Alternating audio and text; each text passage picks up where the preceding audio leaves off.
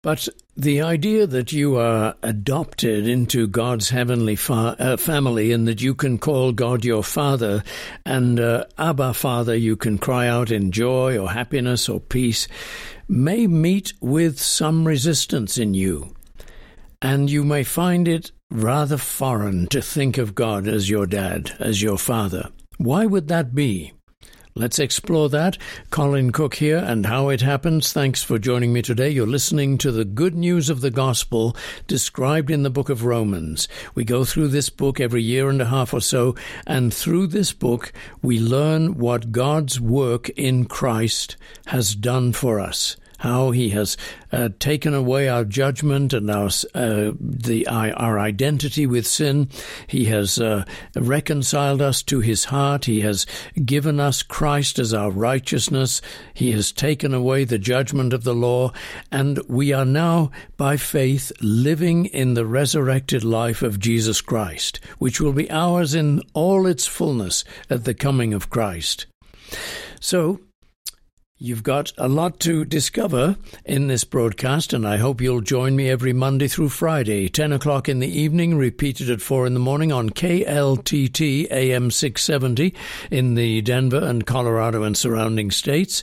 You can also hear loads of my broadcasts on soundcloud.com/faithquest. We're not quite up to date with SoundCloud because of some technical difficulties, but I hope that will be remedied soon.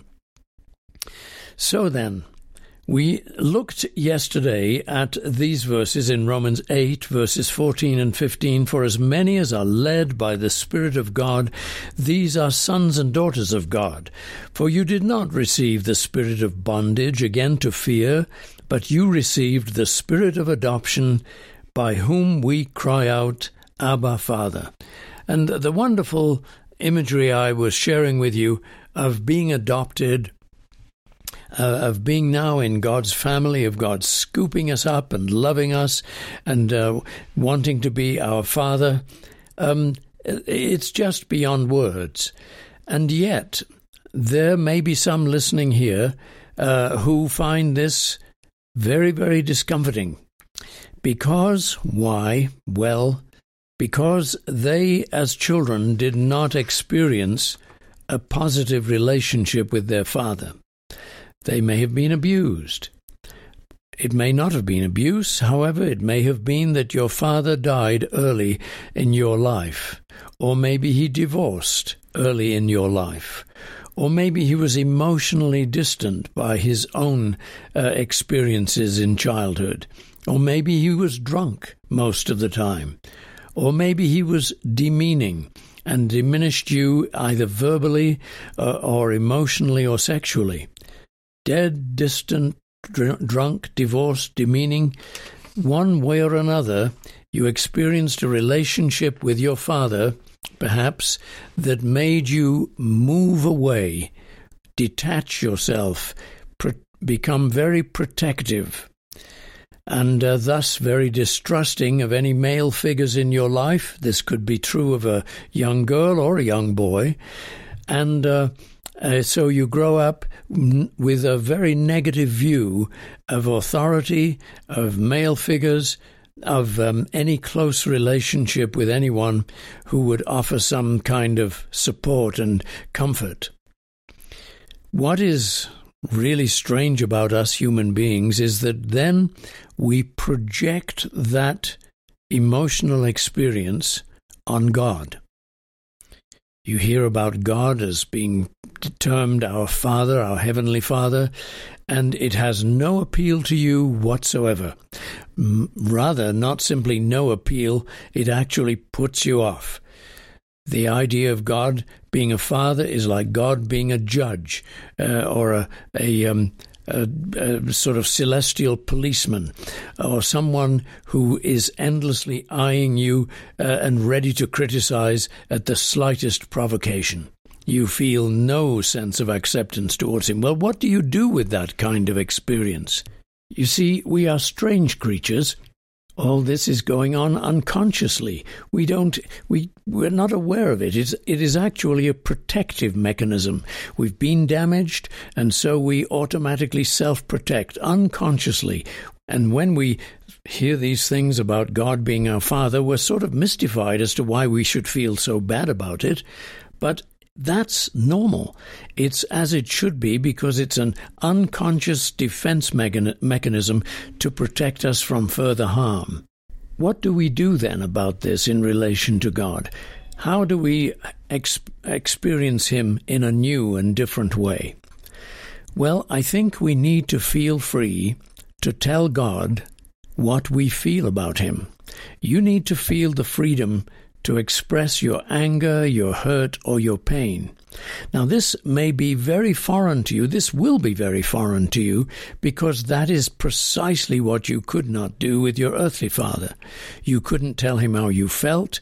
You couldn't tell, because maybe he was divorced and away from you, or had died early in your life, or he was so drunk that he would be angry with you and very domineering perhaps, and therefore distant towards you.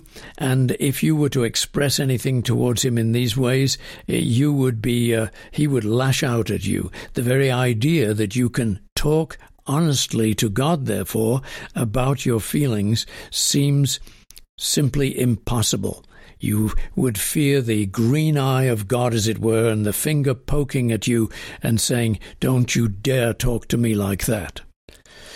But this is where we have the courage of faith to say, "Dear God, I am mad at you. Why did you let this happen? Why did you let me have a father like that? Why did you not come and protect me when he was abusing me? Father, what is this all about?" Now, you remember that God has taken your judgment. God has taken all the burden of broken humanity upon himself in Jesus Christ. There's no condemnation. You don't hear thunder. You don't see lightning bolts. You don't see God striking you. You're even perhaps a little bit calmed and liberated by the fact that you've spoken honestly to him, and he has not come against you in some violent way. And then you might do this. You might use a pen and paper for this, a little notebook, maybe a journal if you like. And you say, "Father, I need to tell you everything that happened to me." Now, when we come to God without a deep assurance that we are safe with him, we tend to use general terms. We don't get specific. But this is your chance to get specific all the way through the story. Tell him what happened. Tell him how hurt you were, how grieved you were, how lonely you were, how abandoned you felt, and how you felt that he was not there for you. Your God was not there for you, just as your father wasn't. And as you go through this story with him, as you tell him everything that is happening, you're beginning, without your realizing it at first perhaps, to feel closer to God than you have ever felt before. I don't mean super close, as if you were really now in a wonderfully joyful relationship with God, but you sense that you can talk to someone. What you are doing when you are talking to God is actually awakening your soul. It's God, of course, who's doing that through his Holy Spirit. But when you talk to God, you realize there's a center to you, that at last you are slowly beginning to realize what that center is. In your past experience with your parents, because of that detachment, there was no sense of self, no sense of center. You wondered, you were endlessly, especially in teenage years, trying to identify yourself, and young adulthood perhaps as well, maybe even not now. But as you talk to God, it's as if the soul returns to the body. As you talk to God, you realize that there is a center to you. You have a being, a personhood, a sense of new identity. It won't be all intact for sure, but you are experiencing something that you'd never known before. Now, what happens in this process is that you begin to feel gently more and more at home with God, which is precisely what these verses that we've been sharing are talking about. For you did not receive the spirit of bondage again to fear, but you received the spirit of adoption, by whom we cry, Daddy, Father, or Abba, Father. You are able to know gradually, bit by bit, as you share your story with God, that He is welcoming you into His home. He's not like your earthly father. But this brings you to another level. You begin to realize that there is something to do in regards to your father, whether he's alive or dead, divorced or at home, drunk or sober. There's still something to do. That frightens you a little bit because you've gone through the process of detachment for so long, you just dismiss him out of court. He's not a part of your life, and you make sure he's not going to be a part of your life. That's how you protect yourself from pain. But now, God is bringing warmth to your soul, and you think that maybe you should pray for your dad. That sounds objectionable at first. You're still angry with him. That's okay. You can be angry with him for as long as you need to be, as long as you keep talking to God. Because there is no process. There's no processing of anything unless the soul talks to God. You are merely stuck in the mud and the anger and the sense of loss. But talk to God and things slowly, gradually change. You begin to think that maybe I could write a letter to my dad and tell him everything that went on that hurt me and wounded me and left me abandoned, just as I have talked to God about it. These are the steps, or they're not steps, the process of healing. This is the process of healing. It may not take, I was going to say, it certainly won't take days. It may take weeks. It may take months. It may, in fact, take years. But you're on the journey, and on that journey you are now aware, fully experiencing, well, I won't say fully, none of us really fully experiences it, but you are experiencing being at home with your Heavenly Father.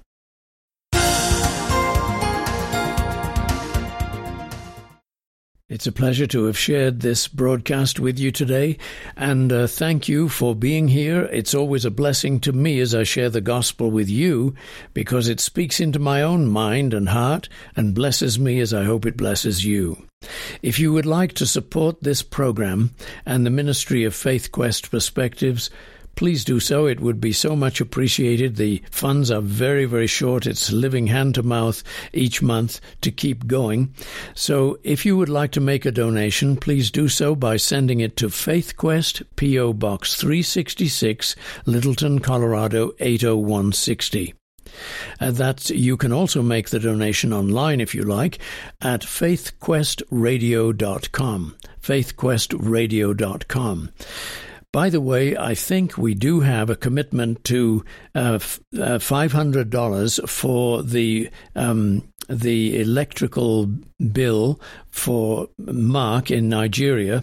I was just trying to get the idea out. He's got the electrical meter installed now, but he has to pay, he is obliged to pay $1,000 per year for the electricity, all in advance. I think we have 500 commitment now, so we just need another 500 if there are those who are willing to take care of that. It would be so helpful and so very much appreciated.